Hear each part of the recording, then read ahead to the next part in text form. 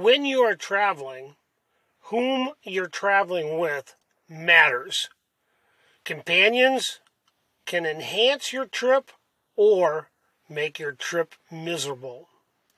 This is normally entirely your choice.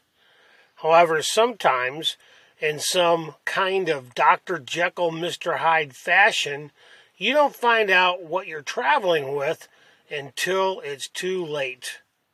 And that is exactly what happened to me. This is Rocky Streb on the road for part 2 of the Old Man's Podcast Roadshow.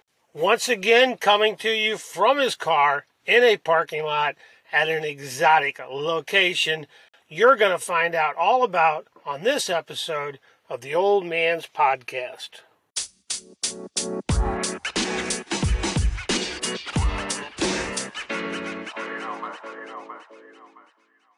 Get off my grass!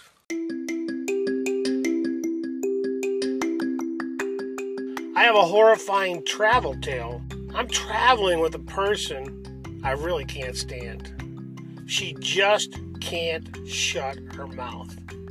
I enjoy traveling with a little peace and quiet, heading down the road, alone in my thoughts, listening to the music that I choose, maybe a podcast, but a little bit of quiet from my traveling partners would be appreciated. This one, she just randomly has to pipe off, talking like she knows everything.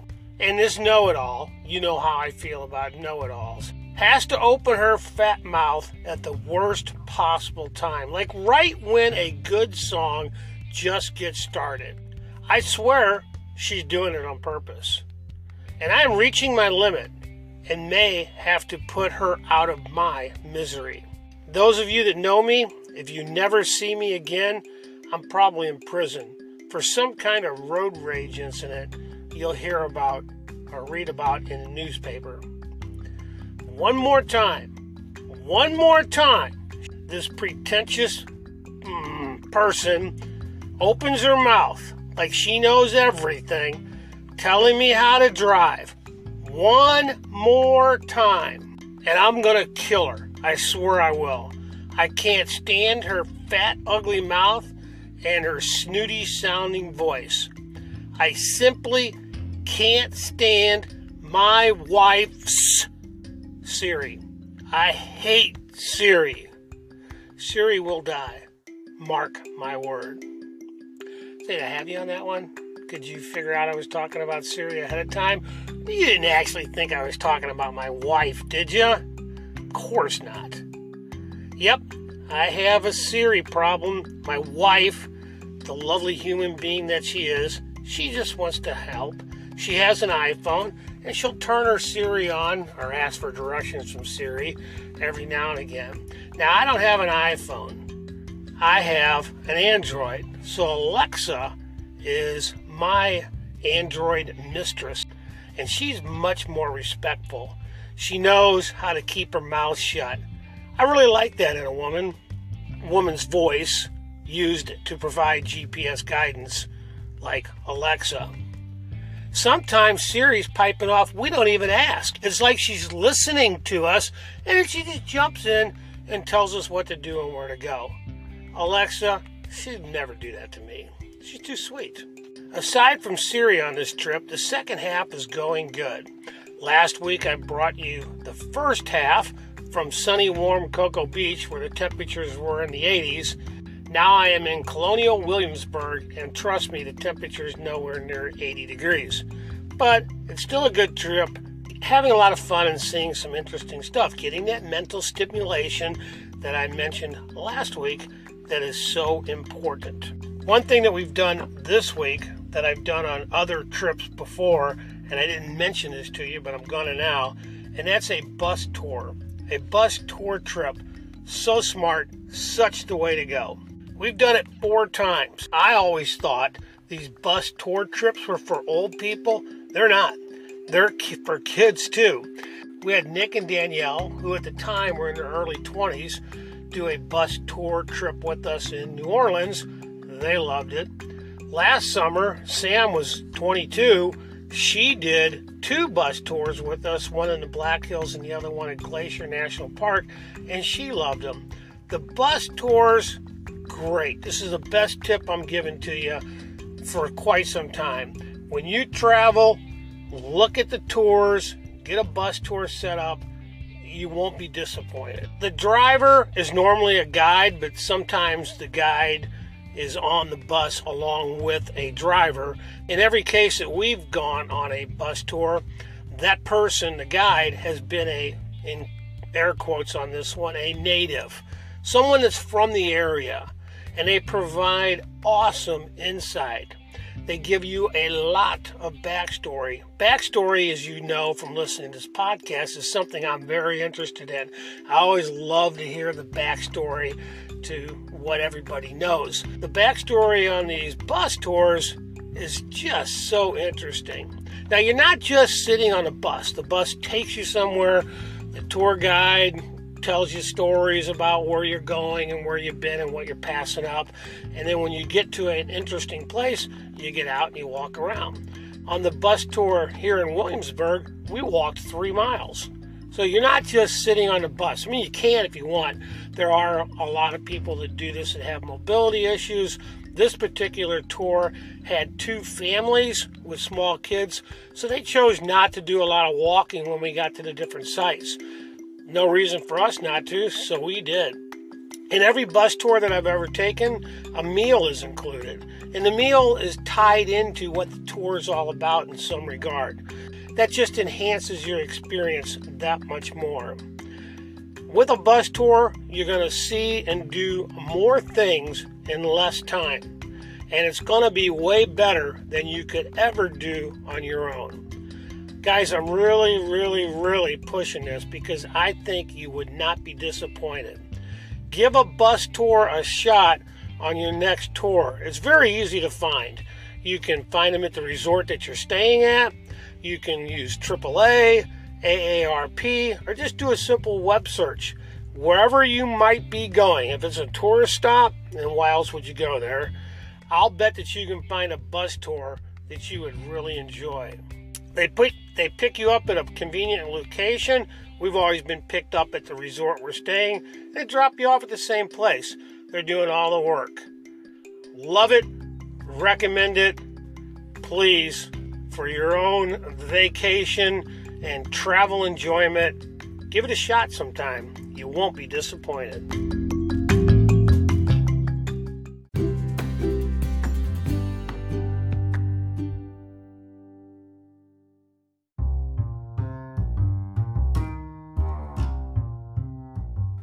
So you can count that little bit I just went over as what I typically do is what's on the old man's mind. And of course it's travel. That's what I'm doing right now. So that's on my mind.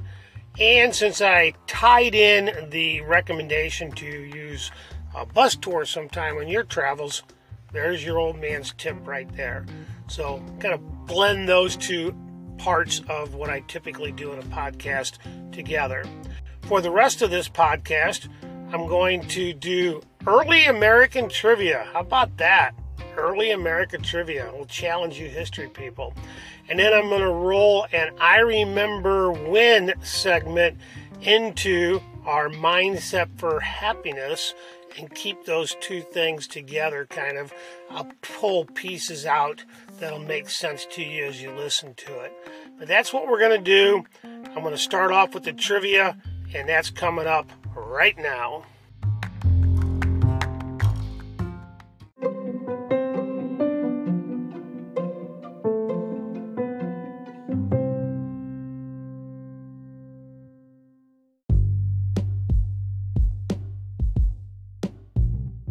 So for the trivia questions, as I said, I'm sitting here in a parking lot in my car.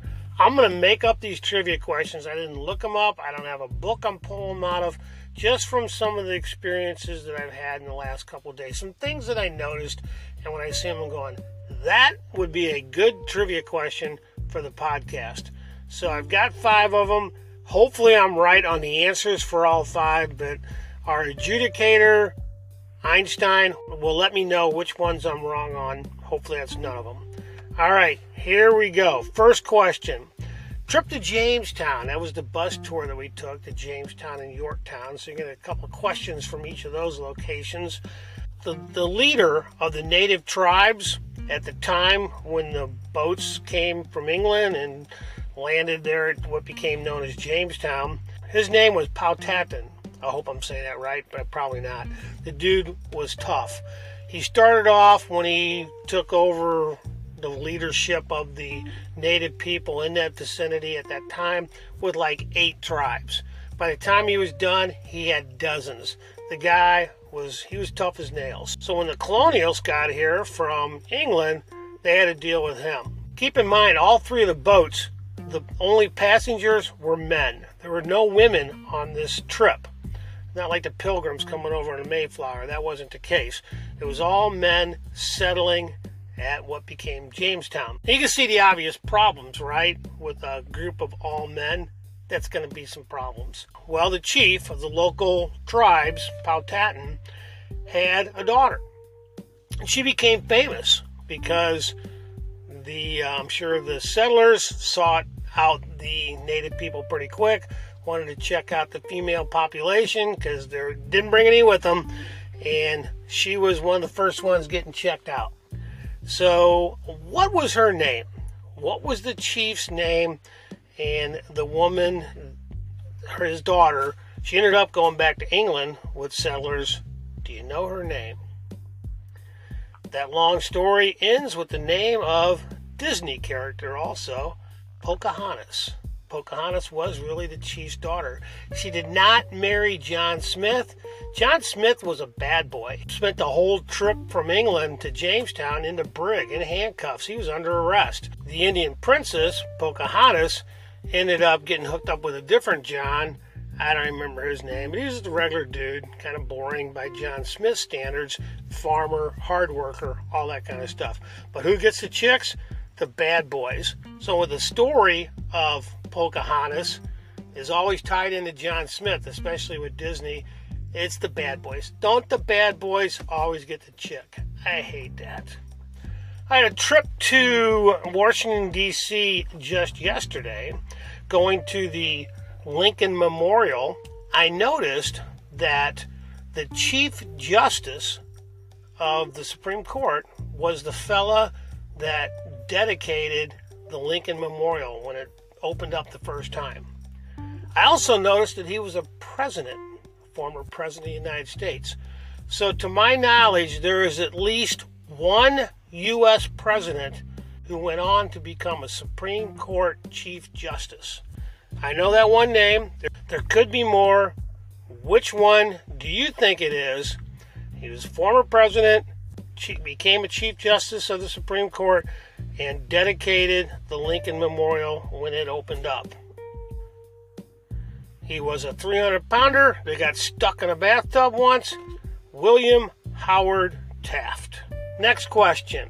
From Yorktown, where the Patriots finished off the British and earned their freedom, so to speak. There was a huge battle for what was called redoubts. Yorktown was a fort that the British had built, and the fort itself was surrounded by smaller fortifications called redoubts, French word. Basically, think of it as a circular, like a donut. They got the wooden spikes sticking out of it, a ditch going down, and it's hard to attack. And that's where they put their cannon at, and they use those cannons to help protect the fort. Until the 2 redoubts on the British left flank were taken, there was no hope of taking Yorktown. So Washington put one of his best officers on the task of taking out the redoubts. The French, now our allies at this time, were going to take redoubt number 9, and the Patriots, soon to be called Americans, were going to take out redoubt number 10. There was a lieutenant colonel who became very famous, led the assault on redoubt number 10, and he pulled it off.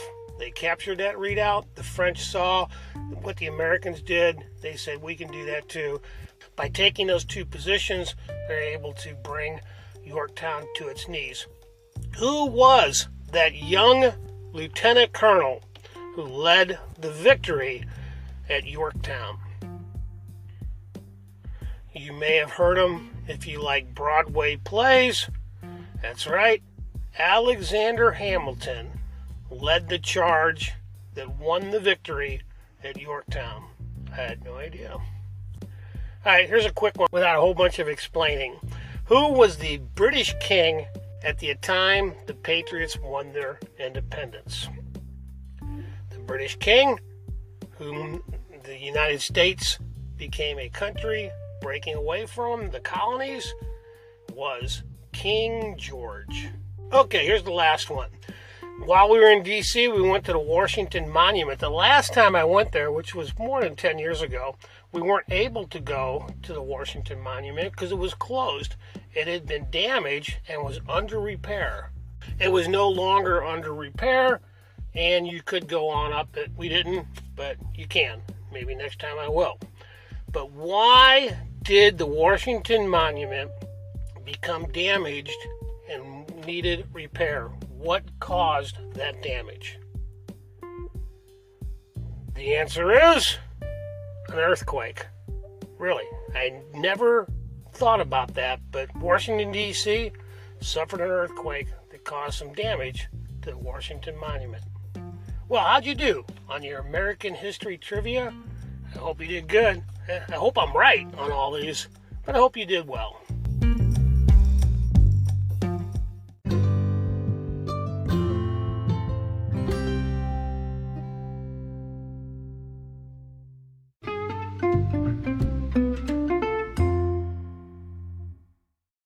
So I remember when, way back in the late 80s, I was a young coach trying to build a program in a place where a successful wrestling program had never been before.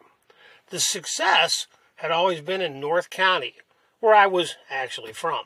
At this time in the late 80s, North St. Louis County was still the hotbed of high school wrestling, and a long-established program, McClure North High School, with its coach, Charlie Schertz, was killing it. That was what I wanted to be, but I was in a desert of wrestling success, trying to turn it into an oasis, I guess. I saw the success that Coach Schertz and McClure North was having, and I wanted to get my program to that point. So, the mindset for happiness part of this talk comes in there. Being successful is to be happy. Happiness is found in our quest for success. Now, we have goals. I've talked about this so many times, and I'm sure I will again. We set goals, we strive, we work, persevere. Maybe we make it to what we were hoping for, maybe we don't. But it's that journey, it's that quest that makes us happy. So what I'm saying here in the mindset for happiness part of this story is you got to be willing to do what needs to be done. And I don't mean unethical or immoral or certainly not illegal. I mean the hard things. To reach your goals, to overcome obstacles. In my case, it was just, ignorance. Nobody knew. The people I was working with didn't know what it would take to be a successful wrestling program. They had never seen it. That was a huge obstacle for me. What was I willing to do to open up their eyes, to open up their minds, to help them see what needed to be done? And my answer was going to be whatever I needed to do. At a coach's clinic, Coach Schertz talked about a system. That was one of his secrets to success. He was on the cusp of winning 4 straight state titles. He knew what he was talking about. He'd won state titles at 3 different schools now. You had to listen to everything he was talking about, and I certainly did. He talked about a system that he had implemented, and it had a name. We all had heard of it, the Granby Wrestling System. Now, Granby is a place here in Virginia, and a coach way, way older than anybody I knew had established this wrestling system. His sons had become coaches and perpetuated it. Here in the Southeast, it was very successful, and it had become successful as well for Coach Schertz here in St. Louis. Granby's a move, but that's not the move, the Granby move. That's what all of us wrestling people knew it as. That wasn't the secret. Coach Schertz was adamant that the secret was the system. There's two things on this story that I'm telling you that I want to point to that will help us all be successful. Number one, immerse yourself in professionalism. I said I was at a coach's clinic. Now, you're probably not a coach, but you have a profession. Join organizations for your profession. Attend conferences. Be collegial with people that also do the same thing that you do. There's so much to learn from other people. In my case, I honestly don't think I ever had a unique idea. I don't think I ever came up with my own concepts. I just pulled things that other people used that worked for them and brought them into the program that I was developing, and the system that I wanted to have for my boys was really a hybrid of so many others that I'd seen from other people. So immerse yourself professionally. And the second thing that I point to for success is that idea of a system. Now, I've talked about that a lot, and I probably will again. I'm a big believer in the organic development of a system, that the people in your organization develop your procedures and your policies, but it also has to be planned. You as the leader have to establish what the guidelines are, what the goals are, what you're shooting for. Yes, you can let the people within the organization kind of develop those policies or that whatever that system's going to be, but the system comes from both of those aspects, an organic and a planned one.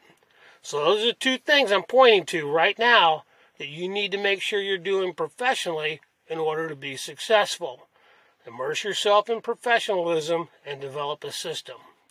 So, going back to 1980 something, I don't remember exactly what year it was, and I did this maybe 3 times, but on the first time, I set out with 15 boys in a 15-passenger van headed to Hampton-Sydney College in Farmville, Virginia for a Granby wrestling camp. Now, if you were following the math on that, you just heard me say 15 boys in a 15-passenger van. Who was driving? I was. Yeah, that's right. 16 people in a 15-passenger van. All their gear stuffed under the seats, piled up on top of everybody. The parents were dropping the kids off. I still remember Jerry and Ruth Lieberoff. Like, I can't believe I'm doing this, because their son wasn't even in high school yet. They were going to let their little 8th grade kid make this trip with us. I had sold it to the boys as a fun experience, almost like a vacation. So I knew I had some kids coming along just for vacation, Steve Berger. But I also wanted them to bring them into the wrestling aspects. So by selling it as a vacation trip, I was trying to get as many boys as involved as I could. That was one of the main avenues to building a program, is to get buy-in, to get kids involved. So I was trying to get as many as I could. That's why I had 16 of us in a 15-passenger van. No, it wasn't safe. The very first thing we're doing, we're to leave St. Louis and we're going across Illinois. The tire explodes in the back. Now, I didn't wreck the van or anything, but we pulled over, put the spare on, and yeah, we went all the way to Farmville, Virginia and back, driving on a spare. Dumb. Would I do that now? No way. But this is almost 40 years ago. It was kind of a different world. It certainly wasn't as litigious, and I was dumb. I was just a dumb kid. Single, didn't have a family, wasn't married, nothing like that.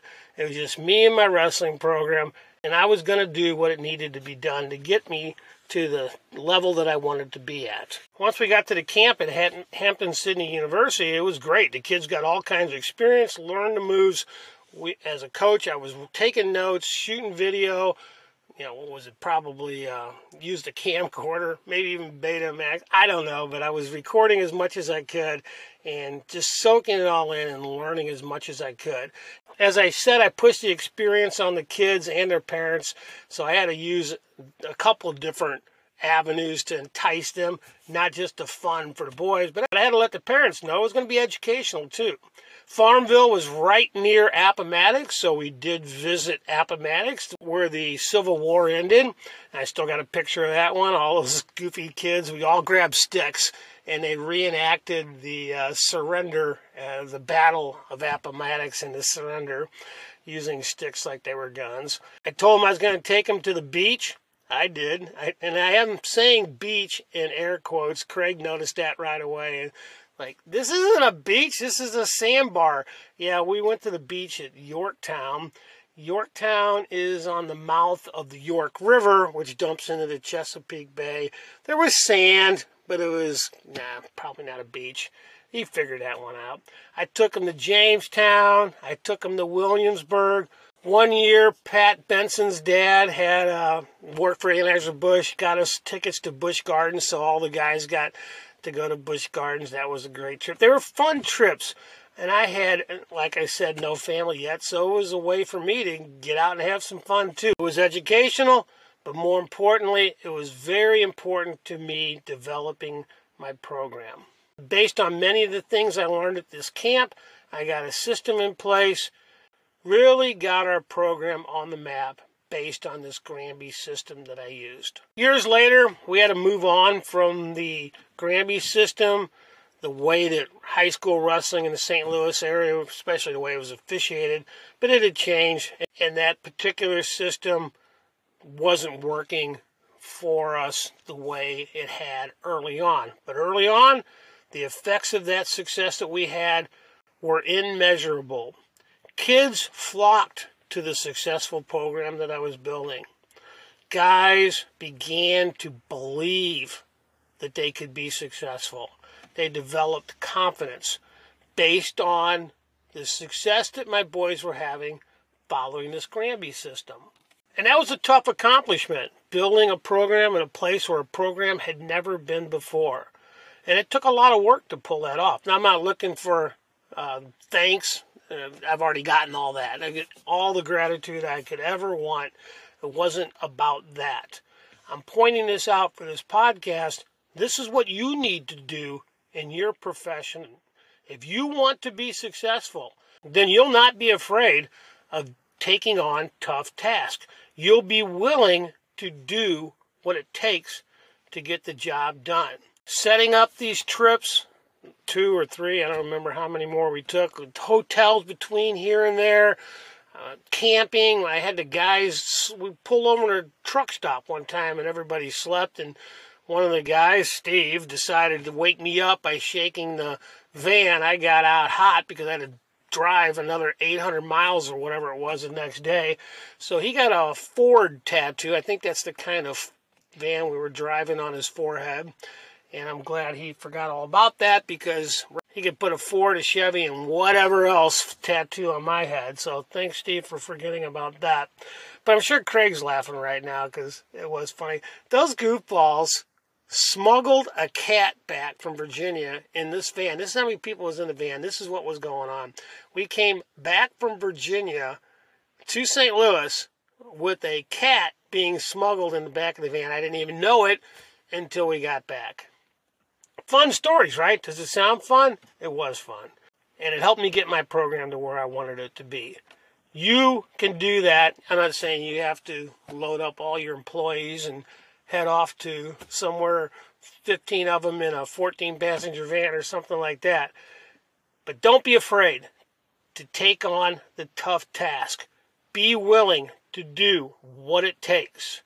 That will lead you to success. And that success will come to you one way or the other. You will either end up with the dreams you had, or you'll be a little bit short, but that's okay. You shot for the stars. Settling for the moon is never that bad. And I'm going to tell you why. Because along the way, you're going to have some fun. Fun that you will remember fondly long after it's all over.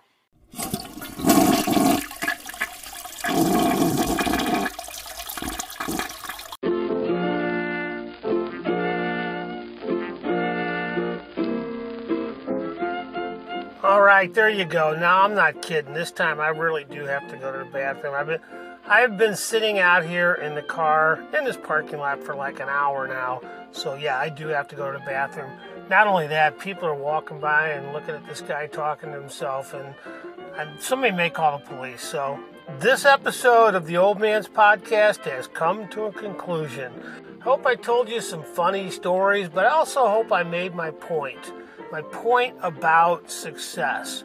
You have to be willing to do the hard things. You have to be willing to take the long, hard journey to be successful. And it is that journey, as I said, that's going to be fun. It's going to be your memories. It's going to be fun at the time. And later on, it's going to be many happy memories, just like I'm having. And with that, you will be living boldly. Get off my grass! Damn kids.